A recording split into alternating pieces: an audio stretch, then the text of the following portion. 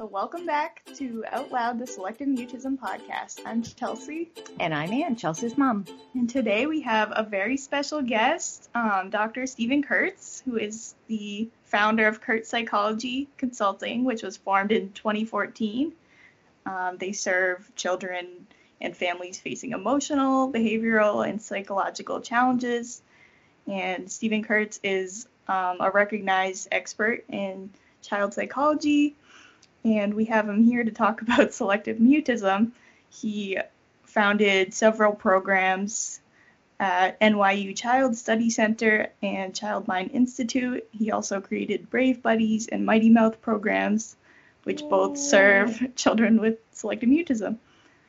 He's also a master trainer in parent-child interaction therapy, PCIT, which is used for oppositional and defiant disorders, and was adapted to PCIT-SM to treat selective mutism. Right. And that's what we're here to talk about today. Yeah. Welcome. We're so thrilled to have you. My pleasure to be here. Looking forward to it. So I think last time we saw you in person was in New York at CMI for the Brave Buddies camp.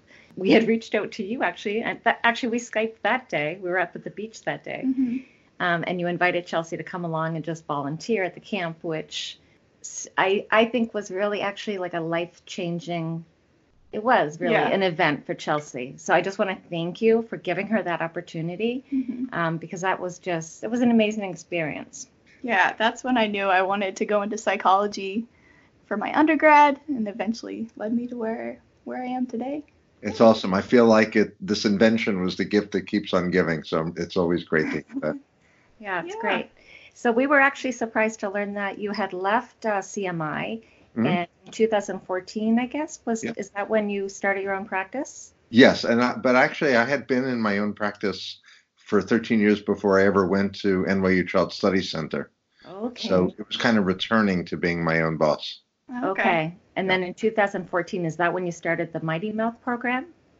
It's when we changed the name from Brave Buddies to Mighty Mouth, just to have everybody have their own kind of distinct entity, you know?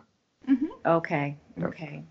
And I think everyone, I know in the kind of the circles when we see online and with our podcasts, everyone seems to know Brave Buddies. Can you tell us just a little bit about Mighty Mouths? So it's the same model. We think more generically of a selective mutism group intervention. So in published studies now, in peer-reviewed journals, we talk more about the selective mutism group intervention, and the particular name that each place calls it is less important than the underlying principles, which I'm happy to say are incredibly consistent across the sites. Are you sitting down? Yeah, we are. The camp is now running in 10 different sites in 3 countries on 2 continents. Wow. Yeah. Wow. What countries? Canada, the U.S., and Hong Kong. Wow, Hong Kong. And actually, starting a week from tomorrow, we're starting the first official certification trainings in PCIT-SM. So broadening beyond the folks who just happen to come through my doors or, a couple of places that I've trained, we're broadening. And in the first 18 people we're training, 4 are German-speaking from Switzerland and Germany, 4 from Hong Kong, some from the Midwest. So we're really glad to be extending those trainings and making it more available. That's is really funny, because we had someone from Hong Kong reach out to us after we did our PCIT episode, saying he left us a 5-star review, and he said that he practices in Hong Kong. Very cool. We love them 5-star reviews. Nothing like positive. Yeah.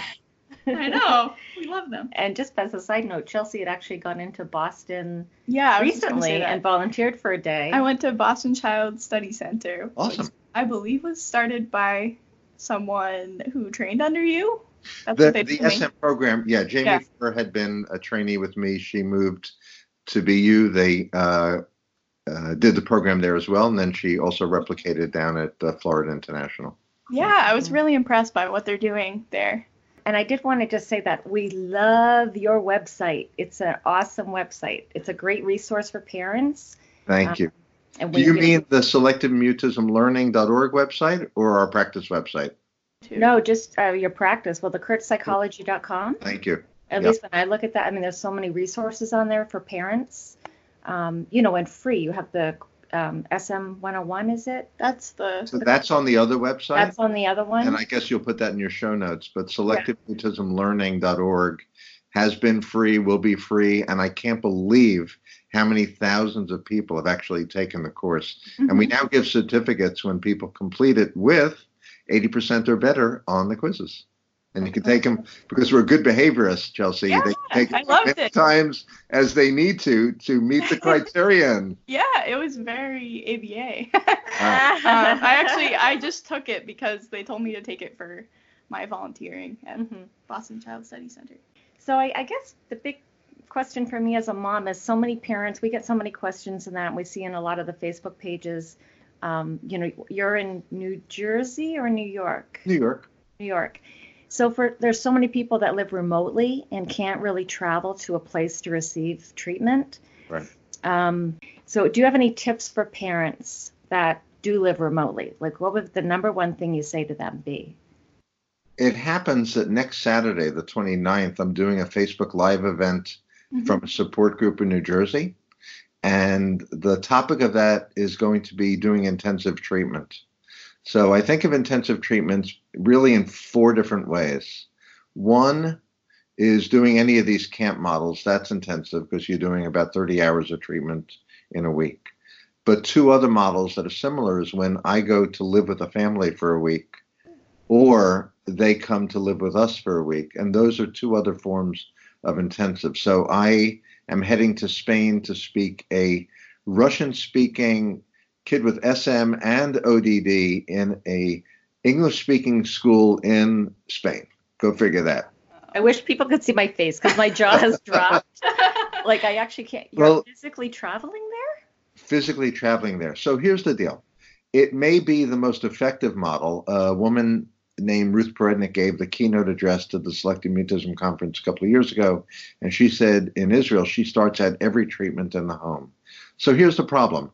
It's probably the most effective way to do it, but it's the least scalable and the least sustainable. And I'm always just kind of trying to balance those 2 considerations. So intensive treatments, needless to say, are more expensive, but they're also more effective, and they may actually provide the minimum dose you need to jumpstart good treatment. And the 4th of the intensives that I think of is when you use medicine to supplement the behavioral treatment. So just to kind of summarize that, camp is intensive, family comes to live with us for a week is intensive, we go to live with them for a week, it's intensive, and medicine adds intensity to an otherwise reasonably good behavioral treatment. Okay. I was just wondering, how many kids do you think have SM alone versus SM with other comorbid conditions? It's a good question. The old literature said that more than 90% of kids had co-occurring, or what we call comorbid social phobia, but that came from a different era of how social phobia was diagnosed. And now it requires for a diagnosis that the child tells you that they anticipate embarrassment or humiliation. Mm-hmm. So with that criteria, about half of our kids have co-occurring social anxiety disorder in addition to SM. But the other comorbidities that are common is some kind of oppositional defiant disorder, which is different completely than SM. And then lower occurring things like ADHD, enuresis, separation anxiety. So if they're there for any given kid, we obviously have to take it into account. So bottom line answer is comorbidities, co-occurrences are very, very common. Mm. They make me roll my sleeves up, but I have long sleeves. As Chelsea is my reference, so selective mutism and anxiety. So in most cases, do you think the SM is cured and then the anxiety persists? Or some people, I guess Chelsea and I get mind boggled. Some people say, I never had anxiety, but I had SM. And in our mind, we just can't see that. Anxiety is a conclusion somebody draws about their experience. There's no such thing in and of itself as anxiety, because if your heart is palpitating and beating out of your chest and you're sweating and you have headaches and stomach aches, yes, most people would call that anxiety.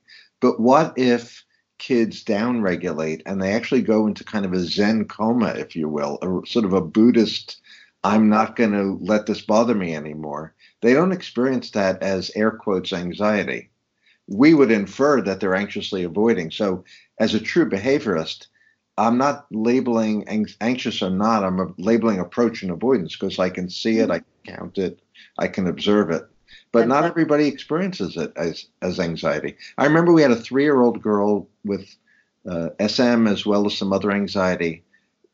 Cute, fabulous, just wonderful, wonderful kid. And she said to her mom as she was trying to get into the ballet room, at a group lesson, she said, just tell me how to move my feet.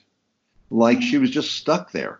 And she wasn't feeling what you or I would feel if a plane was starting to crash, or if we knew that we were about to get hit, or if we were afraid of snakes and all of a sudden a snake came in view. That thing you and I call anxiety. Okay. But kids don't necessarily report it or experience it. Yeah, I think the problem I have with that is when I see like parents on Facebook saying like, my kid doesn't have anxiety, they just don't want to talk, and then that makes me feel like, ouch. Yeah. I hate that. Show me a kid who doesn't want to. Right. So I ask every family a question when I meet them now, and the question goes like this. I say to them, I'm about to ask you a question. If the answer is no, it doesn't mean anything. If the answer is yes, it's a good thing because I can build on that. And here's the question. Has your kid in any way, shape, or form ever indicated any kind of motivation to get out of this mess that they're in? And the reason that I say no doesn't mean anything to me is it may just mean that the kid doesn't know that help is on the way. They may be demoralized because they've gone to 3 therapists and nothing actually has helped. So actually, it would be idiotic of them to think that they could get better. There's no proof of that. However, if the answer is yes to that, they said, I'm tired of this, I don't want to be the kid who doesn't talk, then it's a kernel of motivation that I can build on. But no doesn't mean anything to me in that context. Mm-hmm. When you were in grad school or doing your doctorate, did you learn about SM in school? I had no idea that there was such a thing. Yeah, that was one of my questions. Okay. How did you get interested in selective mutism, or why? So the history, as best I can recall it, is this. I have a 32-year-old whose classmate had SM in kindergarten, and they called me in and asked me to help out. And having only good learning theory and being a pretty good child behavior therapist, with only that behind me, I actually did much of what I do now. I met the kid at the class before anybody was there, played games that she liked, had her mom or dad, I forget which one, sit in with me until I could fade them out. And so that was one experience, and it kind of got tucked away until 2002 when I met John Kohlmeyer, who I know has been a guest on your program. He and I enjoy presenting together. He brought me into what I think of as my modern era of putting this together. And I'm going to tell you something from a behavioral perspective. If I did the same good things with Jonathan with another kid and they didn't work, I don't know that I would have continued. And so when the therapist gets reinforced hugely for trying something innovative in a tough situation and it works, we're just humans, right? We're animals. We're more likely to repeat those same behaviors. So I think I had good planning and a little bit of what we in Yiddish we call mazel, a little bit of luck that combined, and the rest was kind of history from there. Oh, so PCIT, the PCIT-SM model. So when was that actually developed then? So I was kind of leading 2 lives. I had this one life for about 40% of the kids that I worked with that was heavily assessing and treating kids with severe oppositional and defiant behavior. These are kids who get thrown out of daycare, thrown out of Head Start. I got an email this morning before you guys checked in with me of a kid whose neighbors called the police because the tantrums were so loud. That's half of my life. And the strategy that we evolved to using from grad school, when I was taught to play checkers with those kids, to the 80s, 90s, and the aughts when I was doing PCIT, my life changed in terms of how I treated that. So picture me spending half my day with these oppositional kids, and then I'm getting these anxious kids, and I'm thinking, I need to build a relationship. Wait a second. I know how to build a relationship. I'm a PCIT guy. So for me, the connection was the science of relationship building was so good that if I could just get kids to trust me and not screw it up by asking them questions when I met them, then maybe I could help them take one risk at a time. Mm-hmm. That's really where the link happened, because I was living in both worlds, if you will. So did you immediately recognize that selective mutism wasn't like a defiant type of behavior, or not behavior, but did I immediately recognize it? I wish that I kept a journal of my thoughts every day away, because I'll tell you the truth, you end up rewriting history in your head a little bit. So I'm not quite sure when the light bulb went off. But I guess because I never put kids in timeout for not speaking, I probably never got sucked into thinking it was oppositional defiant. Right. And if you ask me about the one time I did put a kid in timeout, I can't explain to you why I did. We started, when Chelsea was little, we started down that timeout path. It just didn't fly. I did it with one very quirky kid with comorbidities. It was a different situation, but I never repeated that. We don't go there. So do you think, again, for people that are really remote and don't have access to a, SM trained therapist, so do you, in your minds, should any therapist be able to pick up, PCIT, SM, read about it, whatever, and then implement it and be successful? Let me first go back to your very first question, which is how can we help folks in rural areas or not near a lot of resources? Telehealth is proving to be a very, very robust, effective way to deliver treatment. Admittedly, the laws in different jurisdictions have not caught up with the technology of doing this well. Mm-hmm. So I am allowed, for example, to write to the Oregon Board of Psychology and say, I have a 6-year-old kid in Bend, Oregon. There's no resources there. I'm the go-to guy. This family wants me. Will you give me permission to do therapy? And they will say yes. I can go to California with a New Jersey license and practice 30 days out of a year without even notifying the board. Mm-hmm. But I can't go 15 miles east of me to Connecticut without obtaining a full Connecticut license. So every day I am turning away Connecticut families. I mean, you live in New Hampshire, you know how close I am to Connecticut. Yeah. I could probably hold my breath and walk there. So the laws haven't caught up with the technology. That being said, the free learning course we have has shown through research to improve people's knowledge a lot and improve their skills a little. So I think if somebody has good intent, maybe some good general behavioral background, and they take that course, I think that they often can do really, really good work with people. I get those emails. I don't think people email me if they tried it and it didn't work so well. I tend to get the really positive reinforcing ones, like, oh my God, my student is in 8th grade and I helped them, blah, blah, blah. So I think it's a really good, one can assume that that's a really good starting place, and it is free. So yeah, it's a great resource. I just want to, Chelsea and I, we participate sometimes in the different chat rooms and things on Facebook. And there was one, this was an Instagram thing, but it just, it's kind of sat with us. Someone had put out a post, and she was presenting herself as an SM specialist or knowledgeable person. And she put out there about trauma can sometimes cause selective mutism. Chelsea and I disagreed, I guess, in that selective mutism is caused by trauma. So I guess my question is, maybe I'm not wording it right, but are there different types of SM? If somebody becomes mute after trauma, is that different than selective mutism? Most important thing to say in this regard is trauma causes terrible things. Mm-hmm. Trauma disrupts life trajectories. Trauma, at its worst, in about 20% of folks, causes post-traumatic stress disorder. Trauma is terrible, but it doesn't tend to cause selective mutism. There are in all the years I'm doing this, and I've personally treated or supervised well over 1,000 kids at this point, I could say we have no single case that we thought of that the SM was caused by trauma. Okay.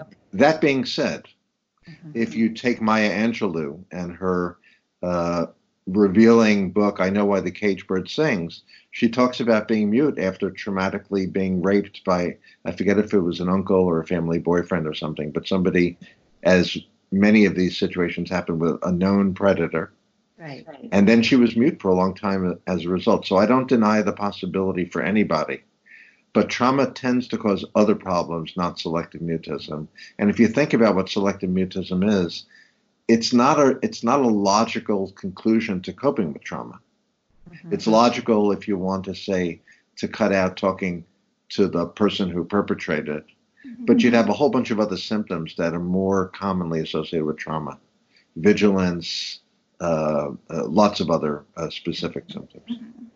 To answer your question, there probably are some different types of selective mutism. There's probably those associated with more with severe language disorders, some that come more from a genetic predisposition to anxiety, and some that come from a kind of willful oppositional stance, but it's not the same as oppositionality. And there's some data. There's a professor in University of Nevada, Las Vegas, who's published a bit on this, Chris Kearney. So. Okay, thank you. I was wondering if, Chelsea, I think I've mentioned on a few podcasts, she was kind of a fussy baby, fussy, colicky, whiny. Don't you be talking about temperamental. So my question is, there's no screening for SM, your pediatrician or whatever. I remember one time they said to me, do you think she's autistic? That's out there, but SM's not out there.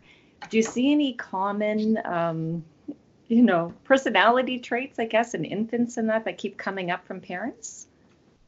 There is a temperamental trait that's referred to as behavioral inhibition, developed by a famous psychologist named Jerome Kagan. And a lot of folks understand behavioral inhibition to be a risk factor for the later development of different anxiety disorders. But this is not thought to be a causal pathway from behavioral inhibition to SM any more than it is a pathway risk factor to a lot of different kind of anxiety problems. So the typical kid has very insidious onset. It's one observation that you kind of write off as a one-off, like, Uncle so-and-so is just a little too in your face. That's why Chelsea didn't answer. And then in the grocery store, the lady came up too quickly and asked her what grade she was in. But a year later, 2 years later, you have this accumulation of times that in your gut you've spoken for her and you saved her and you feel like you're in this really kind of tough pattern that you've gotten into, but you don't know your way out. How could you? We see a lot of kids with 504s and IEPs. We didn't have any of that when Chelsea was little. It's kind of like making our own accommodations. Yeah. Teachers. Right. Do you think that's necessary? I don't know. I kind of is it getting kids out of things or is it helping them? Well, the formalities of 504s and IEPs may be necessary if folks aren't stepping up to do that anyway. What I find is that having a 504 in place for a kid with SM doesn't necessarily tell me anything about the school district, and their relationship with the family. So I did a fabulous intensive in Wisconsin a year ago, November, and they developed a 504, and the mom sends me email updates, and she says, we love having our meetings. Everybody's still happy with the training you did for us. And they just codify some of the accommodations. But here's the really important part of the answer to your question. One person's accommodation is another person's enabling. Mm-hmm. So if they, quote unquote, let Chelsea do her book report by video, and if she's never spoken in front of her class before, that's a really great way to have the Chelseas in the world be able to participate in book reports. Now, wouldn't it be cool if the teacher said, boys and girls, I know you usually write your book reports, but this time around, anybody who wants to do a video book report can do that. And that way you're not singling out the Chelseas of the world. And that's actually what happened with a 9-year-old girl I worked with who was in Gifted and Talented. The teacher just opened it up to everybody. So I'm going to give you a really good example. John Kohlmeyer comes to me when he's going to college, and he would say, I have no, he gives me permission to talk about this stuff. So being out of school and no HIPAA violations. He says to me, would you write me a letter to get a single?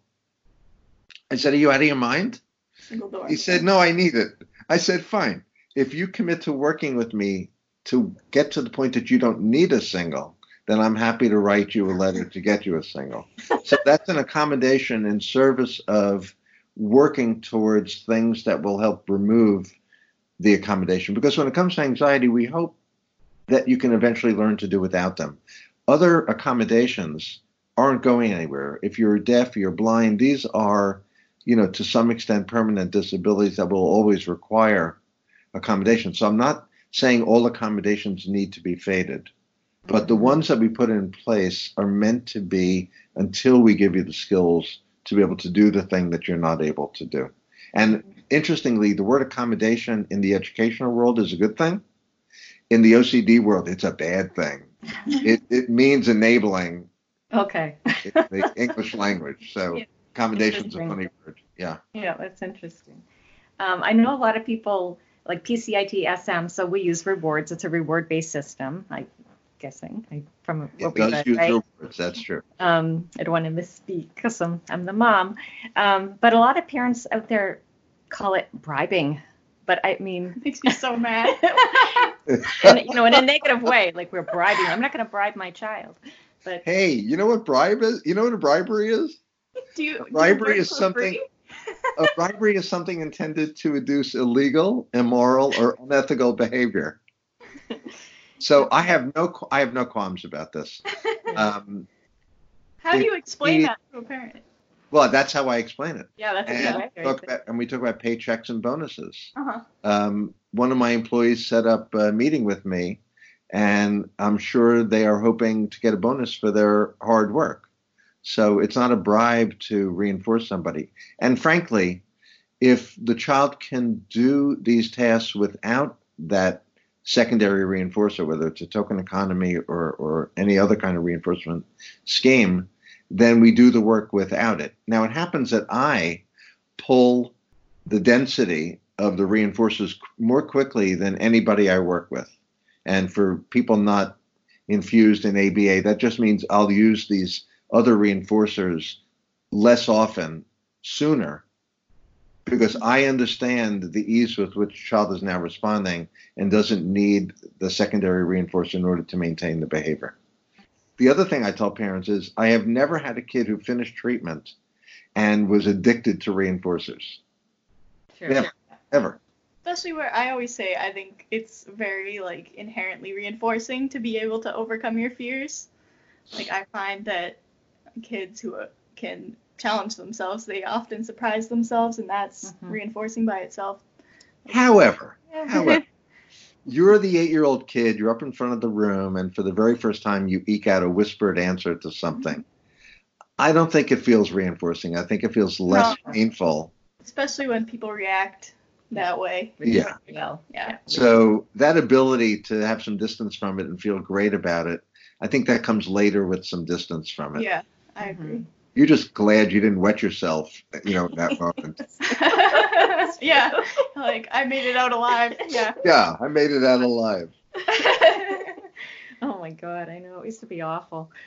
What about teens? Our heart just breaks. This is kind of one of the things, doing the podcast. Teenagers with selective mutism, it just breaks your heart.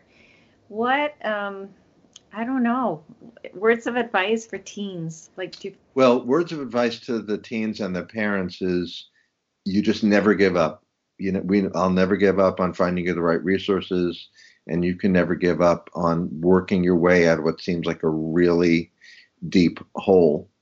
I think you don't ask teens if they're motivated to get out of it because they could simply be demoralized, and saying, no, I'm not motivated doesn't actually mean that they know that there's help on the way.